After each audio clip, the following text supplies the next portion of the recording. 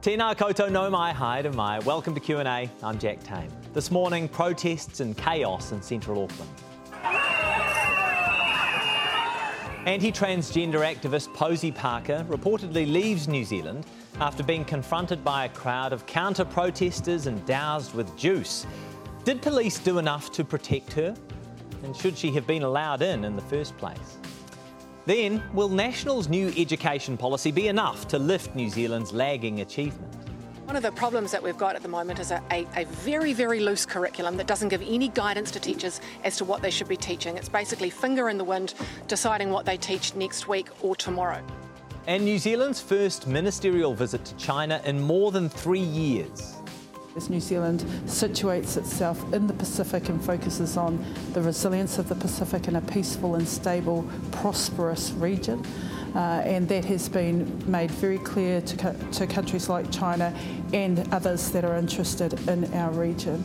We will discuss that shortly, but first, main benefits and superannuation rates will increase this week after the government chose to index rates to inflation instead of the median wage. It comes as the Minister for Social Development celebrates a new report which shows more than 100,000 Kiwis exited benefits for work in the year to June, and that's the highest number in 25 years. Carmel Sepuloni is one of only a handful of government ministers to have held the same portfolio since coming into government in 2017. And clearly she's doing something to please the boss. In January, she was promoted, New Zealand's 20th Deputy Prime Minister. Carmel Sepuloni, kia ora, welcome to Q&A. Kia ora, Jack. I want to talk about the Posy Parker stuff and a few other things later in this interview, but let's start with social development this morning and those new numbers for the year to June. Why did so many people move from benefits into work? A few different things. One was that the economy was going well. What we've seen also is that the labour market has been tight. As well as that, we've invested heavily into support for people who are on benefit to get into employment. So those things combined have led to record levels of people leaving benefit to go into employment. You have compared your performance over the COVID period to the global financial shock, noting that throughout COVID, your government delivered lower unemployment and fewer people on main benefits than during that period. Is unemployment today higher or lower than when you took office? Unemployment is lower than when we took office. So it was 4.8% when you took office. It's now 3.4%. That's correct. Are there more or fewer people today on job seeker benefits than when you took office? There are more people on job seeker benefit, but what we've got is 11.1% of the working age population on benefit. That compares to 12.5% at the same period of time after the GFC. Hang on, I'm not talking about the GFC though, I'm talking about when you took office, because that's the power that you've had right here. So just to be 100% clear, unemployment today is 1.4% lower than when you took office, but there more are people on benefit. 50,000 more people on benefits. Yes. Why? Well, a number of things. You know, we have had a significant economic event that we have endured. A number of people have ended up on benefit, but we've had more people exit as a result of the investment that we've put in place. There's lots of work to do, and we're certainly focused on doing that. But given what we've encountered, we've actually done much better than what had been forecast. But there are 50,000 more people on job seeker benefits keep in mind, Jack, than when you took over. Treasury, because of the pandemic, was forecasting that we'd get almost 490,000 people on benefit at its peak. We never got there because of all the investment that we put in place. Minister, we're in a historic skills shortage. You just mentioned it a moment ago. Employers everywhere are desperate for workers, and we have 100,000 work-ready people on the job seeker benefit. How is that possible? Well, they may be on the job seeker work-ready benefit. So they're ready to work? Yes, but not always are they in the right places to be able to work. There's a number of things that can impact their ability to work, including things like transport. You've seen us invest in things like driver's licences, including things like childcare and being able to access that. That can stop them being able to get into work.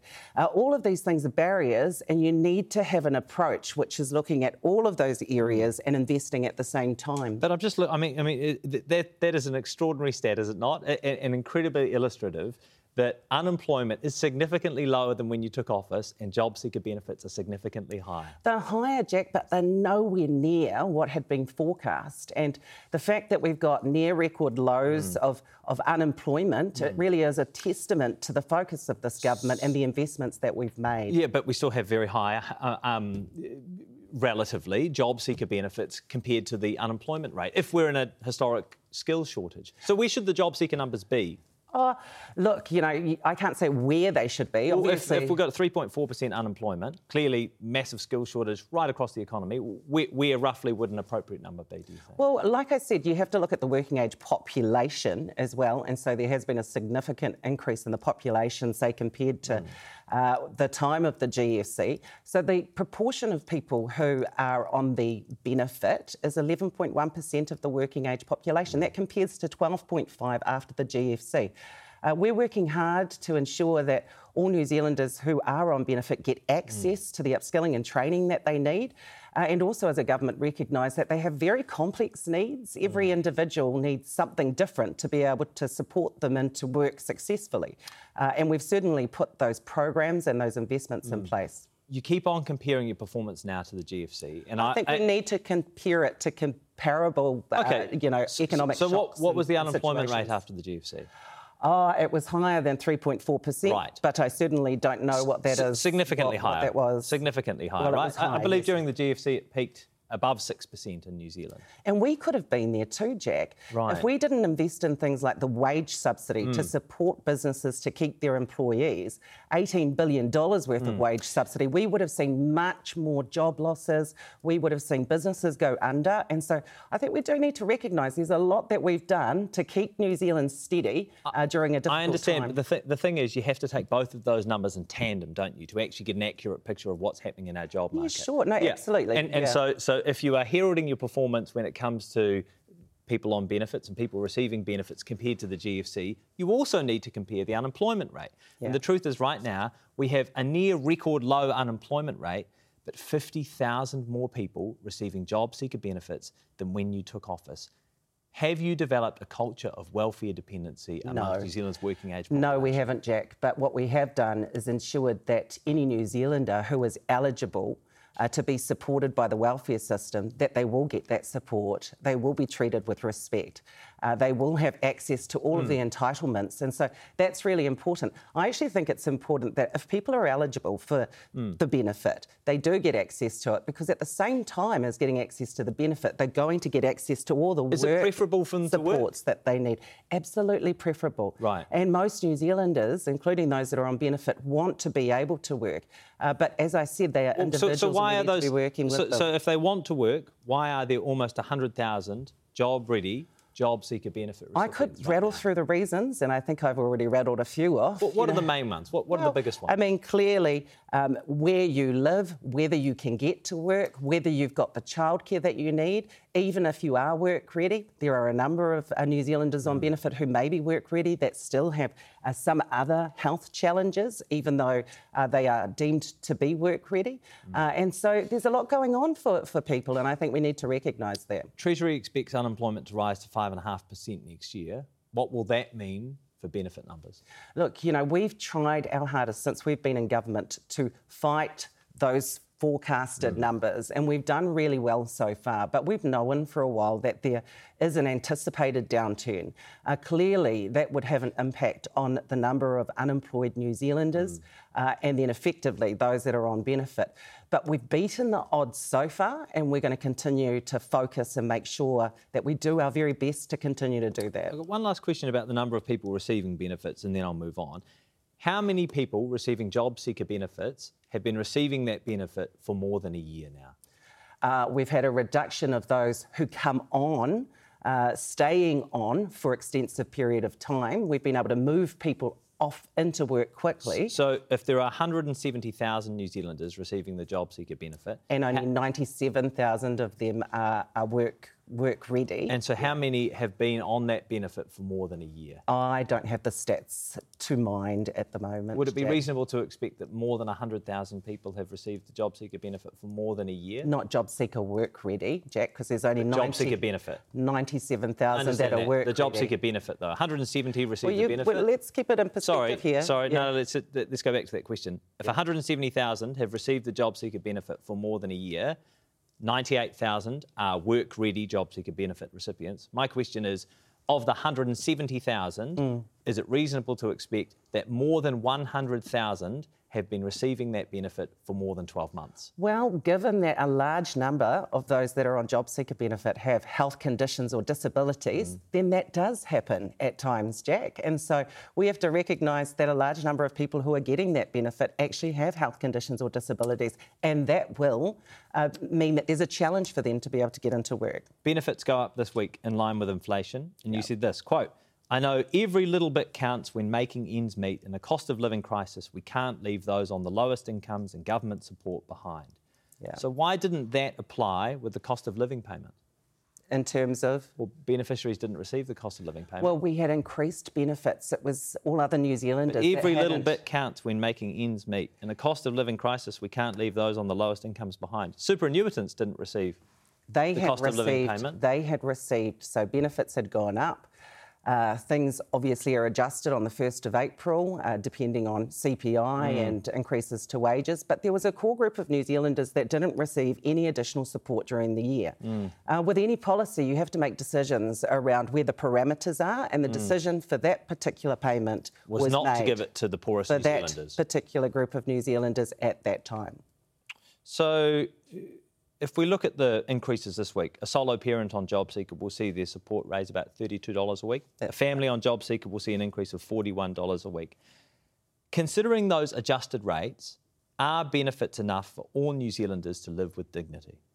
Oh, look, no one would ever try and say that living on a benefit is easy, Jack. Is it enough for all New Zealanders to live with dignity? Certainly not all. It would depend on your circumstances, where you are living, what your overheads are, whether or not you have debt, how much you pay for rent. Why not? And so, I've asked you this question about 5 times over the last 5 or 6 years, in the time you've been in this portfolio. Yeah. You've had a majority government. You've promised, as part of your manifesto, to introduce a welfare system that treats New Zealanders with dignity, that provides them with adequate income. Those are the words on page 14 of your manifesto from the 2020 election. Why not? Well, we did put $2.8 billion into raising benefit levels. But is it Jack. enough for New Zealanders to live with dignity? It is certainly a massive step in the right direction. We reversed those 1991 Minister, it's a very simple cuts. question. I'm not asking about the 1991 cuts. I'm asking if you have fulfilled your promise with a majority government in a portfolio that you've been in for 5.5 years. The welfare overhaul is ongoing, and so we continue to do the work, and we don't take our eye off that. The thing is, and you know this as well as I do, there is only so much resourcing to go around, and as a government we have to make decisions. I will say this, that education is just as important to beneficiaries. Having a good health system is important to beneficiaries. Having enough housing is important to beneficiaries. So we have to look broadly across Giving the cost of living payment to dead people was apparently as important. Jack, I'm talking about... But it is a question of priorities, isn't it? And this is something that you have promised. You've had a majority government. You've been in this portfolio for... I'm proud of what we've achieved. 2017. We've made some significant changes. We've got rid of some discriminatory policies. We've put more money into the pockets of beneficiaries. We've invested in our support for them to be able to get into work upskilling and training. Right. And we've changed the culture of the organisation so it treats people with respect. When I came into office, that wasn't the case. Would higher benefit levels stop more people from moving into work? That's, for me, I start from the kind of base or premise that every New Zealander, or most New Zealanders, actually want to work. We all agree with that, but answer the question. Would higher benefit levels stop more people from moving into work? I would never view that as a deterrent to people getting into work. But again, most New Zealanders want to work. It's not as easy as saying for some, go take that job up. It doesn't work like that. Party manifesto, once again, you promised to, quote, work towards implementing the recommendations of the Welfare Expert Advisory Group. That report was published more than 4 years ago now, 42 recommendations. How many of those 42 have been fully implemented by your government? Okay, so I've said this on a number of occasions. It's not a checklist, it is a roadmap.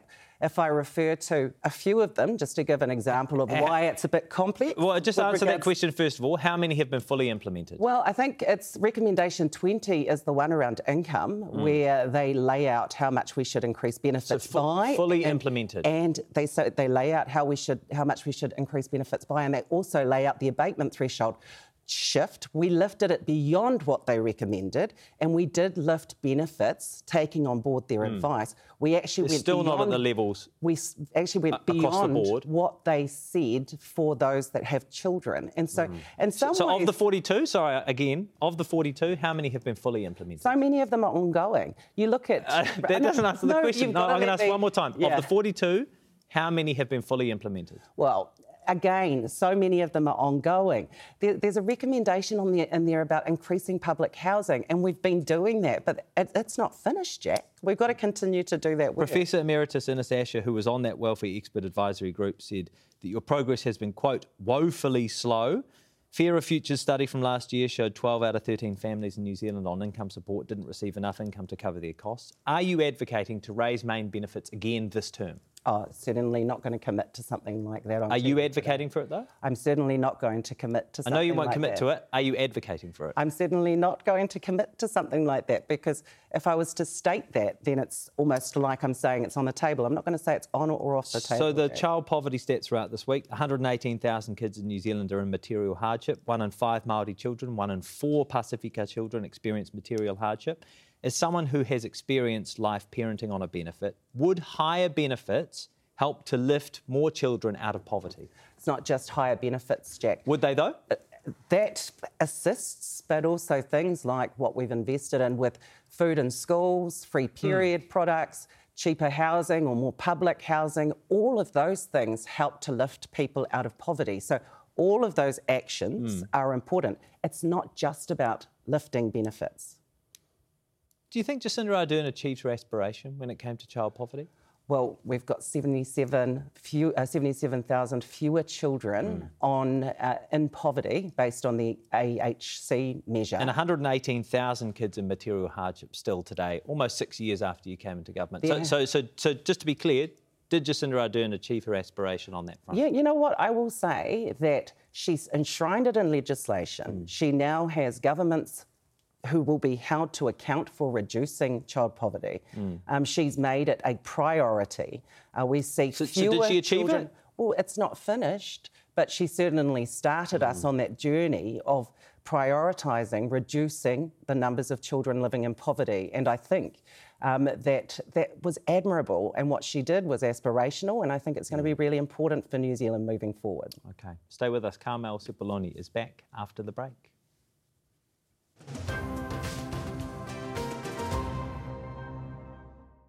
Kia ora, welcome back to Q&A. Anti-trans activist Posey Parker has reportedly left the country early after chaotic scenes yesterday in Auckland. The British speaker's planned appearance at the Albert Park Rotunda was disrupted by thousands of counter-protesters, including one who doused her with a bottle of tomato juice. After her speech was cut short, a few clashes spilled out around central Auckland, and of course Green Party co-leader Marama Davidson was knocked over by a motorcyclist. The organisers of Parker's tour pulled the plug on today's planned event in Wellington, saying it wouldn't be possible to provide adequate security. Carmel Sepuloni is back with us. Your government could have avoided that. Well, there's a very high bar from blocking someone coming into the country. And, you know, Minister Michael Wood made very clear his views, but clearly the bar was not high enough to intervene. Did you go to the protest? No, I didn't go to the protest. Why was that? Well, I was at a charity event in West Auckland for weather-related events that was run by Māori Television and Whānau Ora yesterday. But also, I respect people's rights to be able to go out and counter-protest, and I absolutely respect the kaupapa for why they are protesting. In my mind, that woman and her views are abhorrent and actually in some ways quite ridiculous. But I guess my personal approach is just to go like this. So if you hadn't had another appointment yesterday, you would have chosen not to attend that protest? Yeah, I wouldn't have gone, but that doesn't mean that I don't support those that are there, and that doesn't mean that I don't support the kaupapa and what they're standing for. I'm absolutely alongside them on that, but we've got different ways in which we voice our views, and mine would not have been to go to the protest. Yeah, just explain to me a bit more why you wouldn't have gone. To me, she is nothing. I think most New Zealanders have much more common sense than that woman has. We are much more inclusive than that woman is.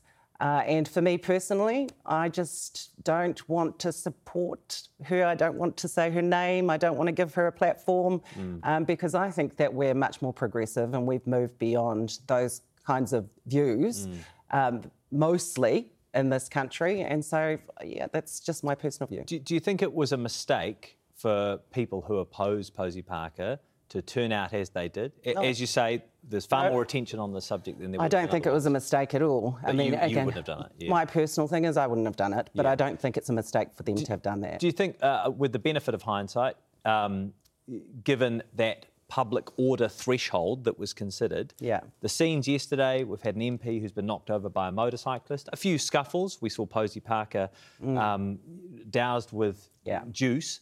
Yeah. Do you think that upon reflection, having seen it all play out, that it did reach that threshold?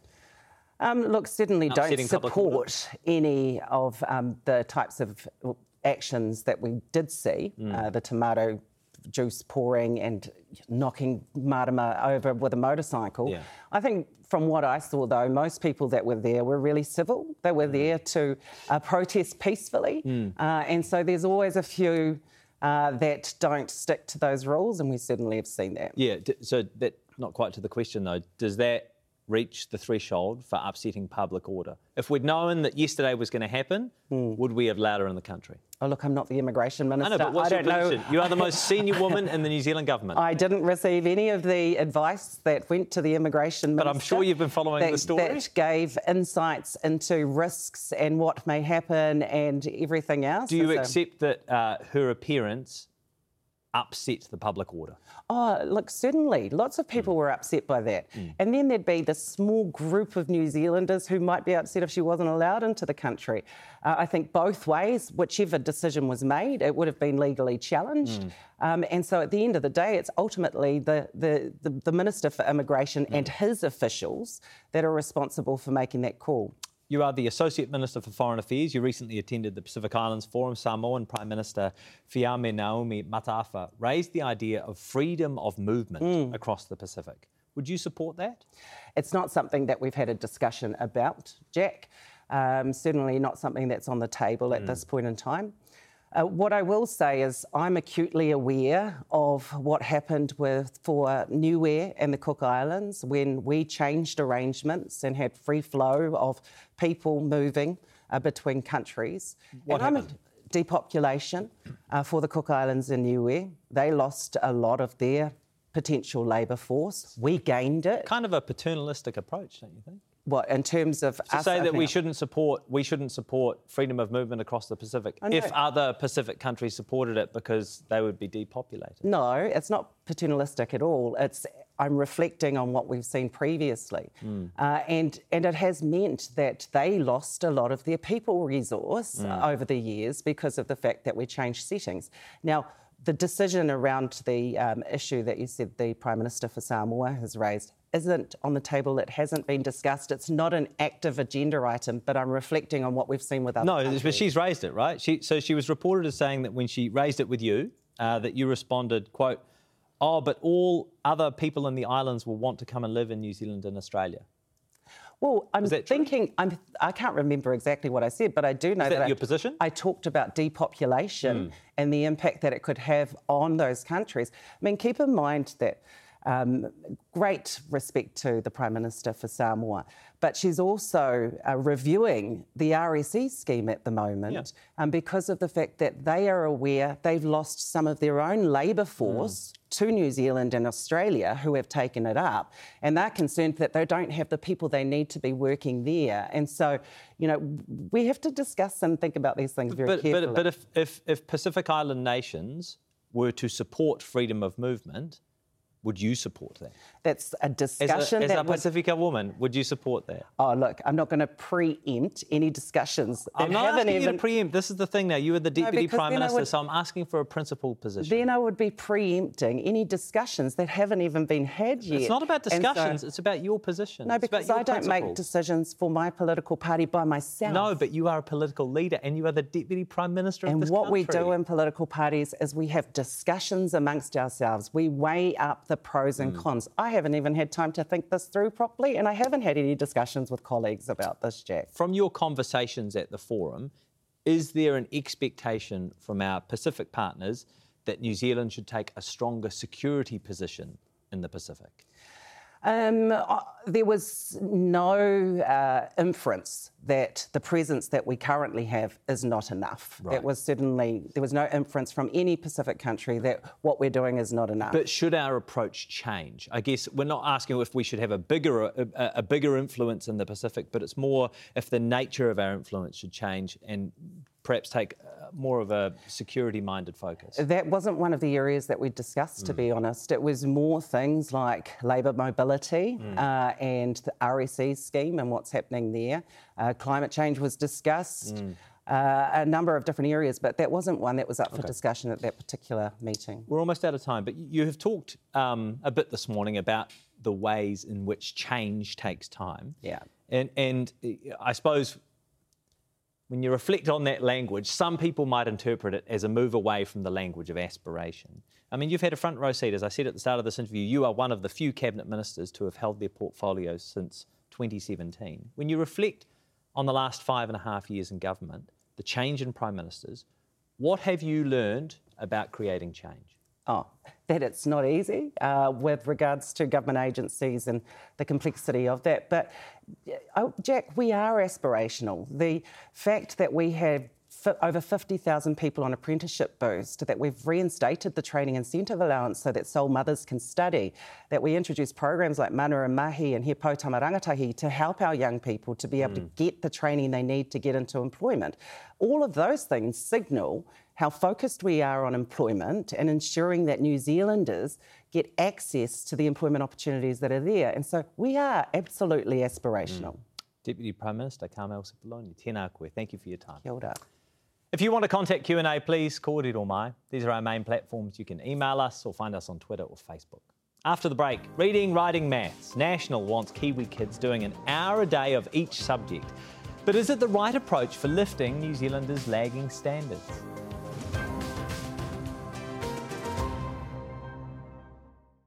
Hoki mai, welcome back. National has released the first of its education policies for this year's election, promising to commit primary school students to an hour of maths and 2 hours of reading and writing every school day. The party has set an explicit target of a top 10 PISA ranking for maths, reading and science within a decade. The National Party education spokesperson Erica Stanford is with us this morning. Kia ora, good morning. Kia ora, good morning. We will talk this policy in just a moment, but given your shadow immigration portfolio, I just want to ask, was it the right decision, do you think, to allow Posey Parker in New Zealand? Look, from my perspective, the broader question actually is what should Michael Wood have done? Because he's tried to have a bob both ways. You saw in the media, he said, well, I wouldn't have let her in and I think it's terrible. But actually it never met the threshold for me to make a decision. That is complete rubbish. If he'd rung his officials and said, can I make this decision? They would have said, yes, Minister. And it would have been a phone call. He would have got the file on his desk and he could have made a decision. He's trying to have a bob both ways by saying, well, officials make the decision because it didn't meet the threshold. Right. If I were the Minister, I would have asked for that file on my desk. I would have taken a look at it and I would have made a decision. Now, next question you're going to ask me is, well, what decision would you made? But the point is I never saw the file. But I would have made the file and I would have made the decision. I wouldn't have tried to sort of weasel out of it. OK, let me ask about the scenes then yesterday. In your opinion, does that meet the threshold for disrupting public order that would have allowed a Minister of Immigration to have denied Posey Parker entrance? Well, again, I hadn't seen the file. But you've seen the scenes. I know. Vision. I get it. But look, you know, the Minister said earlier that the bar is very high. And I actually, when I looked at the legislation initially, I thought the bar was quite high too. But I've taken a second look at the legislation. The bar is actually quite low. It just says, you know, reasonable grounds to believe. Right. If the Minister had seen the file, and he should have said, have the police gone to talk to all of these different groups and got a really good understanding of what might have happened. I don't think he did that, and he should have. OK.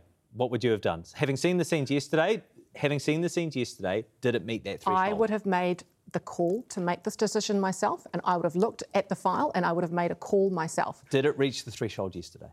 Well, 2020 vision. I know, but did it reach the threshold? Well, I think if the police and the minister had gone, and the minister had checked that the police had gone and talked to all of those groups, they may well have got a very good indication that yesterday was going to happen. It's all very well. And with if yesterday was vision. going to happen, if they had a good indication that yesterday was going to happen, in your opinion, should they have denied Posey Parker entrance? Well, like I say, 2020 vision. I know, but come on, you were auditioning for this role, and so you've seen the scenes yesterday. You're familiar with the legislation. I would have asked for the file, and I wouldn't have weaseled out of it and had a bob both ways. Okay, I'm not going to answer that. Did you go yesterday? No, I was at the first Tongan language kindergarten opening yesterday, which was a great occasion. Would you have gone? No, I don't think so. I wouldn't have wanted to give her any more airtime than she deserved. And I think this is where this all leads to, is the fact that the Greens started this all off by putting it out there in the media. If she'd come in under the radar, a few people would have turned up. No one would have even known she was here, and she would have gone, and we would have carried on our tolerant, normal ways as we do in New Zealand. Education. In your opinion, why have New Zealand student standards been slipping? Look, there's a range of reasons for that, but we were very clear in our policy. A few of the very important things to get right are ensuring that all children have access to core curriculum knowledge at each year level, that we don't leave it to chance like we're doing now, that we make sure that kids are progressing through the curriculum, that we're reporting that progress to parents, and that we're also supporting the workforce through really great PLD and a professional learning development, and also in their teacher education to make sure that they have the skills to deliver the content. Do teachers bear any responsibility? I've said many times, the system has let teachers down. Right. They've been let down by what I believe is very poor initial teacher education, very unfocused professional learning and development when it comes to the core content of literacy, numeracy, science, and how to do assessments. I've talked to so many teachers who say to me, I don't feel supported by the curriculum. I don't feel supported by great professional learning and development. So you've pointed to the NCEA pilot for literacy and numeracy standards, in which 2/3 of students failed to reach minimum OECD standards for success. Now, those are the same students, are they not, who were in primary school when the National Party's national standards policy was in place? We've been declining our standards. Is that right, though? Part of them have been, right. yes. But here's the thing, Jack. So the 2/3 of students who failed to... No, okay. Question. We've been declining in our standards for 30 years. Right. We've not had national standards for the last 6 years. Nothing has changed. We can look back at each individual government and some of the things that they've done and critique. Well, it is about credibility when it comes to your policy, to consider the previous policies of the National Party, because it's not national standards. OK, well, you can explain that, the distinction in just a moment. But, I mean, that is a really important acknowledgement, is it not? That 2/3 of the students who failed to reach those basic standards under the OECD were the students who were educated under your party's policy. And nothing has changed since national standards. You accept that, though? Well, I accept that multiple governments over many decades have made decisions that have meant that over 30 years we've seen a steady decline.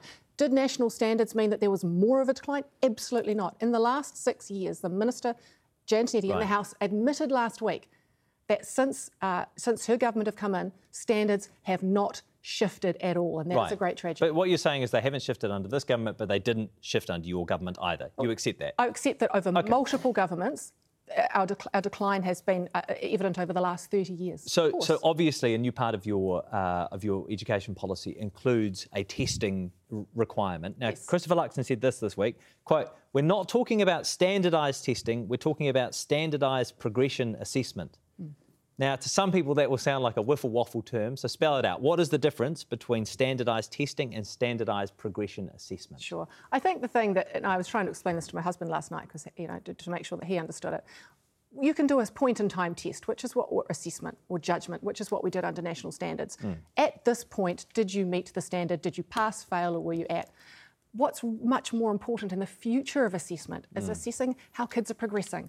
Because actually, some of those kids might have been below. But guess what? In the last year, they made a year and a half's worth of progress. It's about measuring progress so that you know that your child is making progress through the curriculum. And similarly, if they were a year ahead of curriculum and then suddenly they're at curriculum, what happened? Okay. It's about measuring progress, and that is the key difference. So under the old national standard system, you did a point-in-time test, which was essentially a pass or fail test.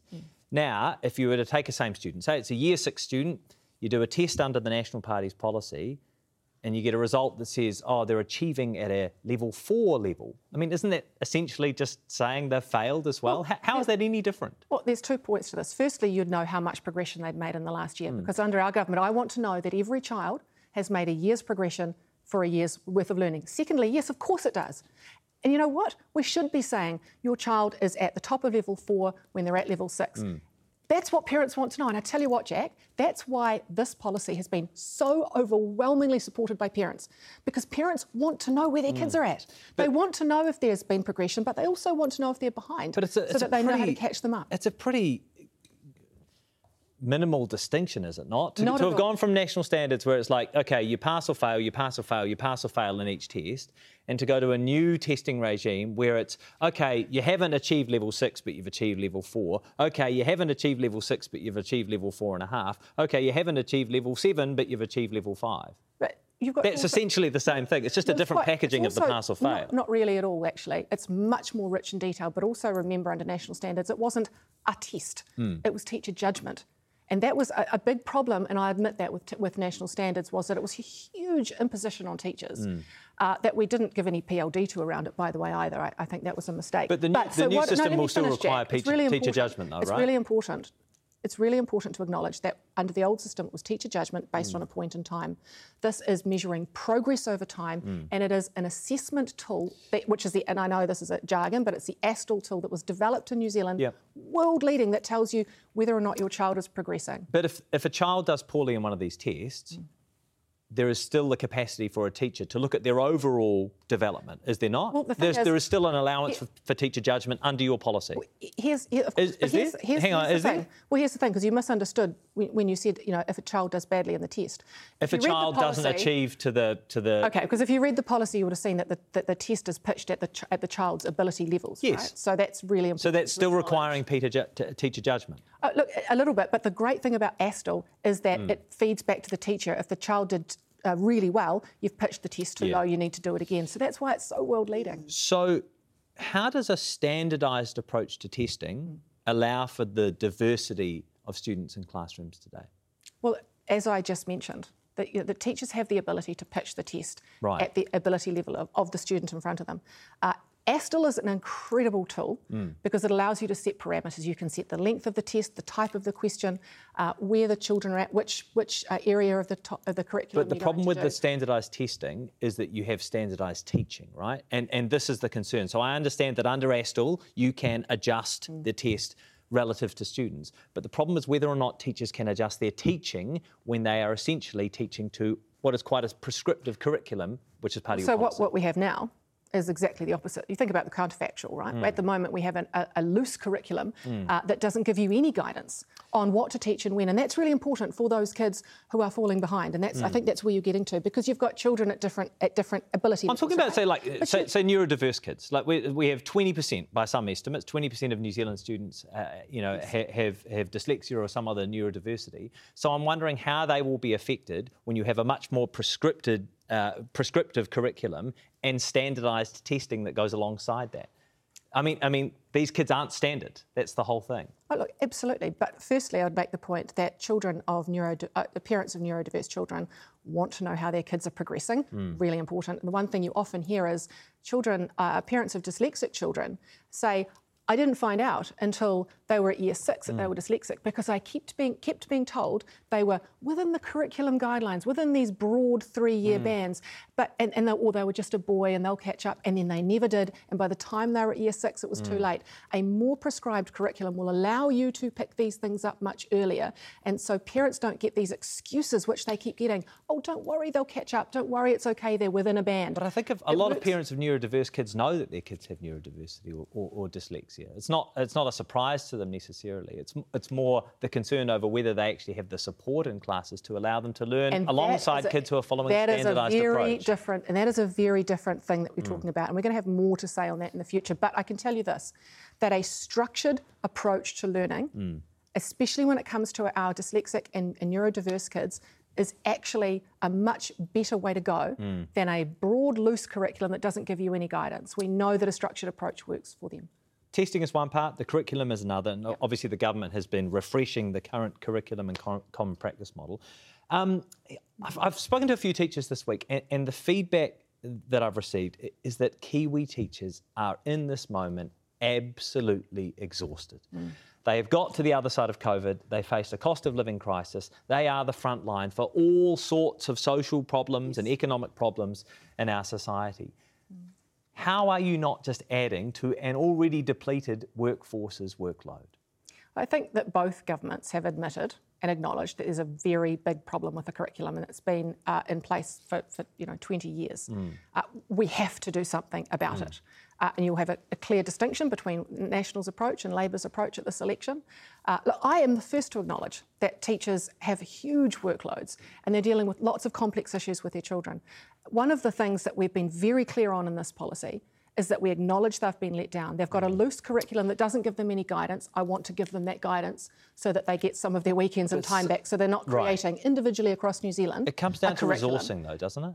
I mean, and I've gone through that document, I've gone through the policy, and there is very limited detail on resourcing. Would a national government put meaningful funding into more teacher aides? One of the start with your criticism of the policy about the resourcing. If you firstly take a look at the professional development that we're going to redirect into those core subjects, and a resource bank of world-leading resources and New Zealand leading resources, so that teachers get their time back. So they're not spending the hours that every week, A, creating a curriculum, and then B, looking for resources. They're all over the place, and I tell you what, the one thing that teachers tell me is they spend hours every week searching for things. And the problem with professional development is that you have schools that are already understaffed as it is, you have classrooms that are chock-a-block. It's very hard for teachers to take a couple of days off and go and study. Yeah, look, and let me answer the second part of your question where you said, about resourcing. One of the important things about the assessment, the framework of assessment that we're going to do, means that I'm going to have data and knowledge of what's actually happening in the sector. And I can tell you, as the Minister of Education, if I had data that told me that half of our kids by the end of year 8 weren't at curriculum, would it mean that I would spend $20 million on restructuring the Ministry of Education? $22 million on 22 advisors, $100,000 on a website that they're not using anymore. It would focus, if you were the Minister of Education... hang on a minute. It would make sure, because this is really important. I understand, you're saying the focus. $5 billion extra we've spent. We're running out of time. We're running out of time. How much would this cost? Which part? The whole policy. Well, we've said $10 million to make sure that teachers don't have to pay fees, sure, but how much for the rest of it? The reset of the curriculum, all that stuff. How much is that going to cost? There's already budget set aside for a curriculum refresh that we would repurpose. We already spend $129 million a year on professional development that we would redirect into literacy, numeracy, science and assessment literacy. So extra funding is being put in? No extra funding. Because there is plenty of money. But aside from the $10 million extra... Sure, aside from the $10 million for teacher registration fees, there's no extra money going into this. We're going to use what's already in baseline and redirect that backline waste and put it into meeting frontline need. OK. The industrial dispute, before we let you go. Oh. Yeah. Yes. How much should teachers be paid? Well, we've committed. The National Party have committed to every single pay round we will improve teacher pay. But it's not just about pay, it's about conditions. And they've said that themselves, which is why in this policy I've been very careful to make sure that we are reducing teacher workload. And policies you will see in the future from us are around those exact things. You've also said that you're not increasing funding through it. You're going to repurpose funding. I understand that. I just think it's really, really important that we have a position from the National Party right now on the ongoing industrial dispute for both secondary and primary school teachers.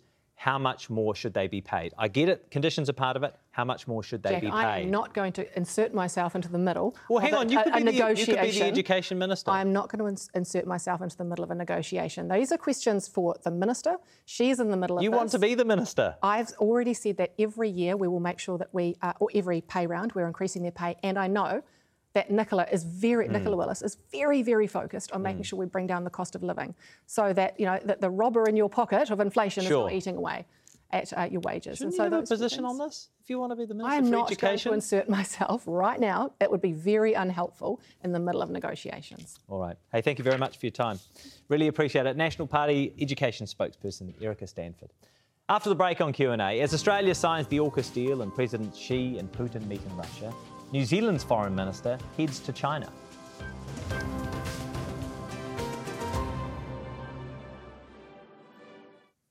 Kia ora, welcome back. Foreign Minister Nanaia Mahuta is on her way home after the first visit by a New Zealand Foreign Minister to China since 2018. Her visit this week coincided with China President Xi Jinping's visit to Moscow. Associate Professor Nicholas Khoo is a China foreign policy researcher at Otago University. Kia ora, welcome to Q&A. Kia ora, yeah. From what we know about the trip so far, how did it go? Went as well as to be expected.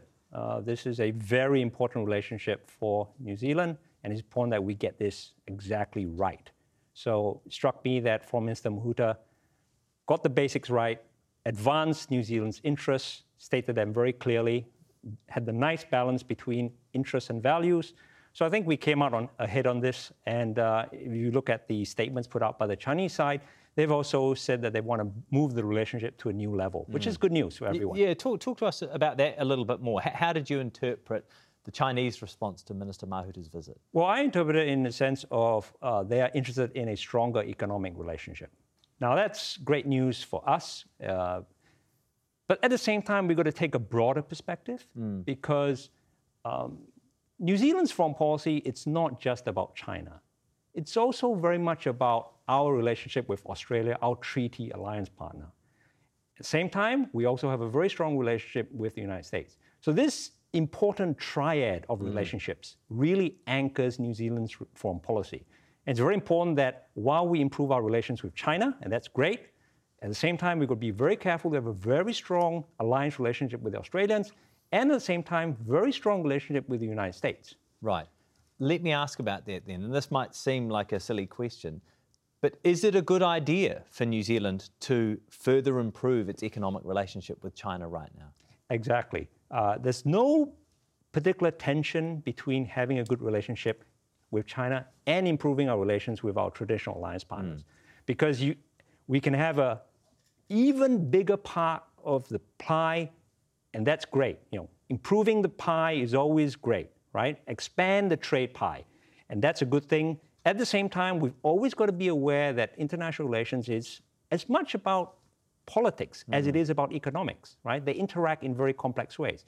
So we always need to keep a very close eye on not just the China part of things, which has received a lot of attention, and deservedly so, but also the traditional alliance partners and partnerships that we have. But is there not a risk of a major flashpoint sometime in the future, especially if we strengthen our economic links with China?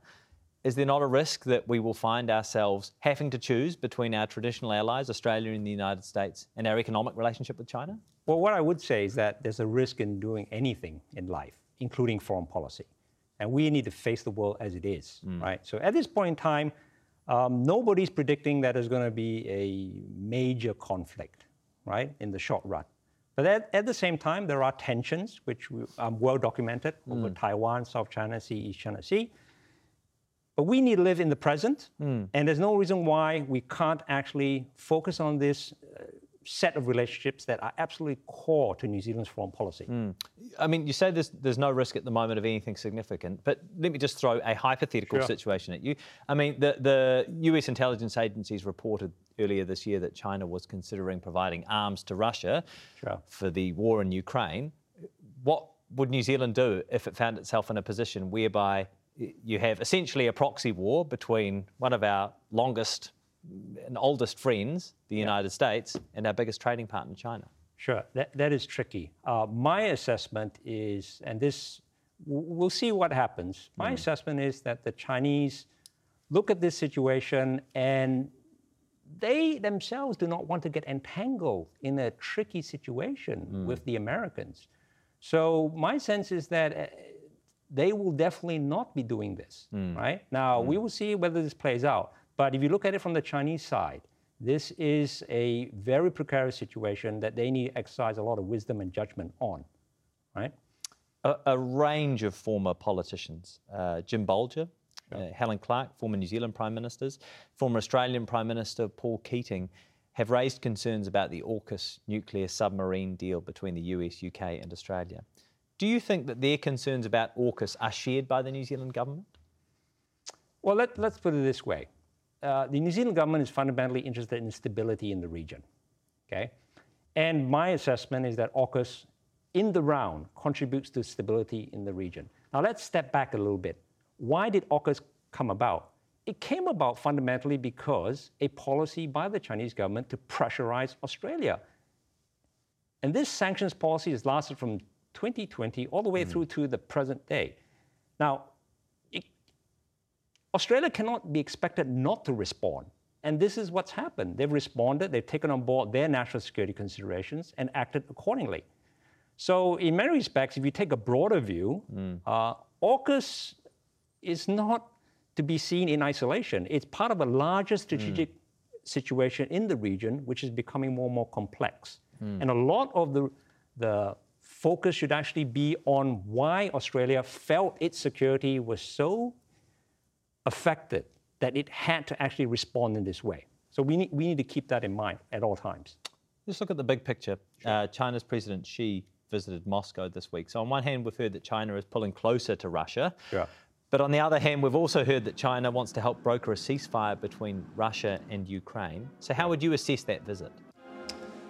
I would assess this visit as highlighting the fact that there is actually a massive tension in Chinese foreign policy between its interest in values such as sovereignty in the international system and its interest, on the other hand, in a good relationship with Ukraine. So, the more you dig down and look at Chinese foreign policy, they face a lot of challenges. It really is a serious problem for them. So whichever decision they make, they'll find themselves facing a very difficult situation. The Ukraine war peace plan that has been proposed by China, is it fair to say that that is a plan that would benefit Russia more than Ukraine? Well, peace benefits everyone, fundamentally, right? But again, the peace plan, if you look at it closely, suggests issues that China is struggling with. Point number one on the peace plan deals with the issue of sovereignty. Ukraine's sovereignty has been violated, right? And what is the Chinese response? You could argue that they're not actually holding up to their sense of what their values are, right? They're placing their interests above their values. This may not be a big surprise, but it should alert us to the fact that there's a lot more going on than what might appear at first hand. China was also involved in brokering a diplomatic breakthrough between Saudi Arabia and Iran, who are, of course, traditional bitter opponents. Should we care that the United States is raising the alarm about that deal and a potential Ukraine-Russia ceasefire? Well, let's put it this way, Jack. We shouldn't be surprised if the Chinese are seeking to play a bigger role in the international system. And we should be open to China playing a more constructive role. And this would be an example of them stepping up, contributing to peace in a contested region, the Middle East. Nobody can say they're not interested in stability in the Middle East. And to the extent that the Chinese are helping to contribute to that, bringing the Iranians and the Saudis together, that's a good thing. And we should all be promoting that. Finally, New Zealand is undertaking a review of its defence policy at the moment. We're expecting a draft to be released sometime in the next few months. You said that the number one priority for New Zealand when it comes to the Pacific should be stability. And obviously China plays into this in a significant way. In your opinion, should New Zealand be focusing more on security when it comes to our foreign policy in the Pacific? Definitely. Obviously, security can be defined very broadly. But however you define security, and I favor a broad definition that encompasses not just defense, but also social issues and so forth, environment, etc. If you look at security from that perspective, we need to take the region a lot more seriously. Okay, we need to meet their needs. Otherwise, you're going to find that external actors are going to come in and meet those needs. So, for example, recently we just heard about the Solomon Islands signing an agreement with China to develop the port in Honorea. This is the exact type of situation which seems to be low threat and so forth, that we need to be stepping up our game to really kind of meeting a foreign policy need of a neighboring country in which we have a fundamental interest in. And in your opinion, does that mean we should be investing in more defence assets for the Pacific? Sure, that will be part of it, right? Fundamentally, we need to have a consultation with our partners, not just Solomon Islands, but the Pacific Islands Forum. Ask them what their requirements and needs are. If we don't do that and don't get into an extended discussion with them, we shouldn't be surprised if other countries come in and play a bigger role, right? So we really need to step out our game. 21st century is turning out to be a lot tougher than many had predicted, and this is an example of it in our backyard. Well, I'm glad we have you to help us pick through the detail. Thank you so much. Yeah. Associate Professor Nicholas Khoo. Stay with us. Q&A is back after the break.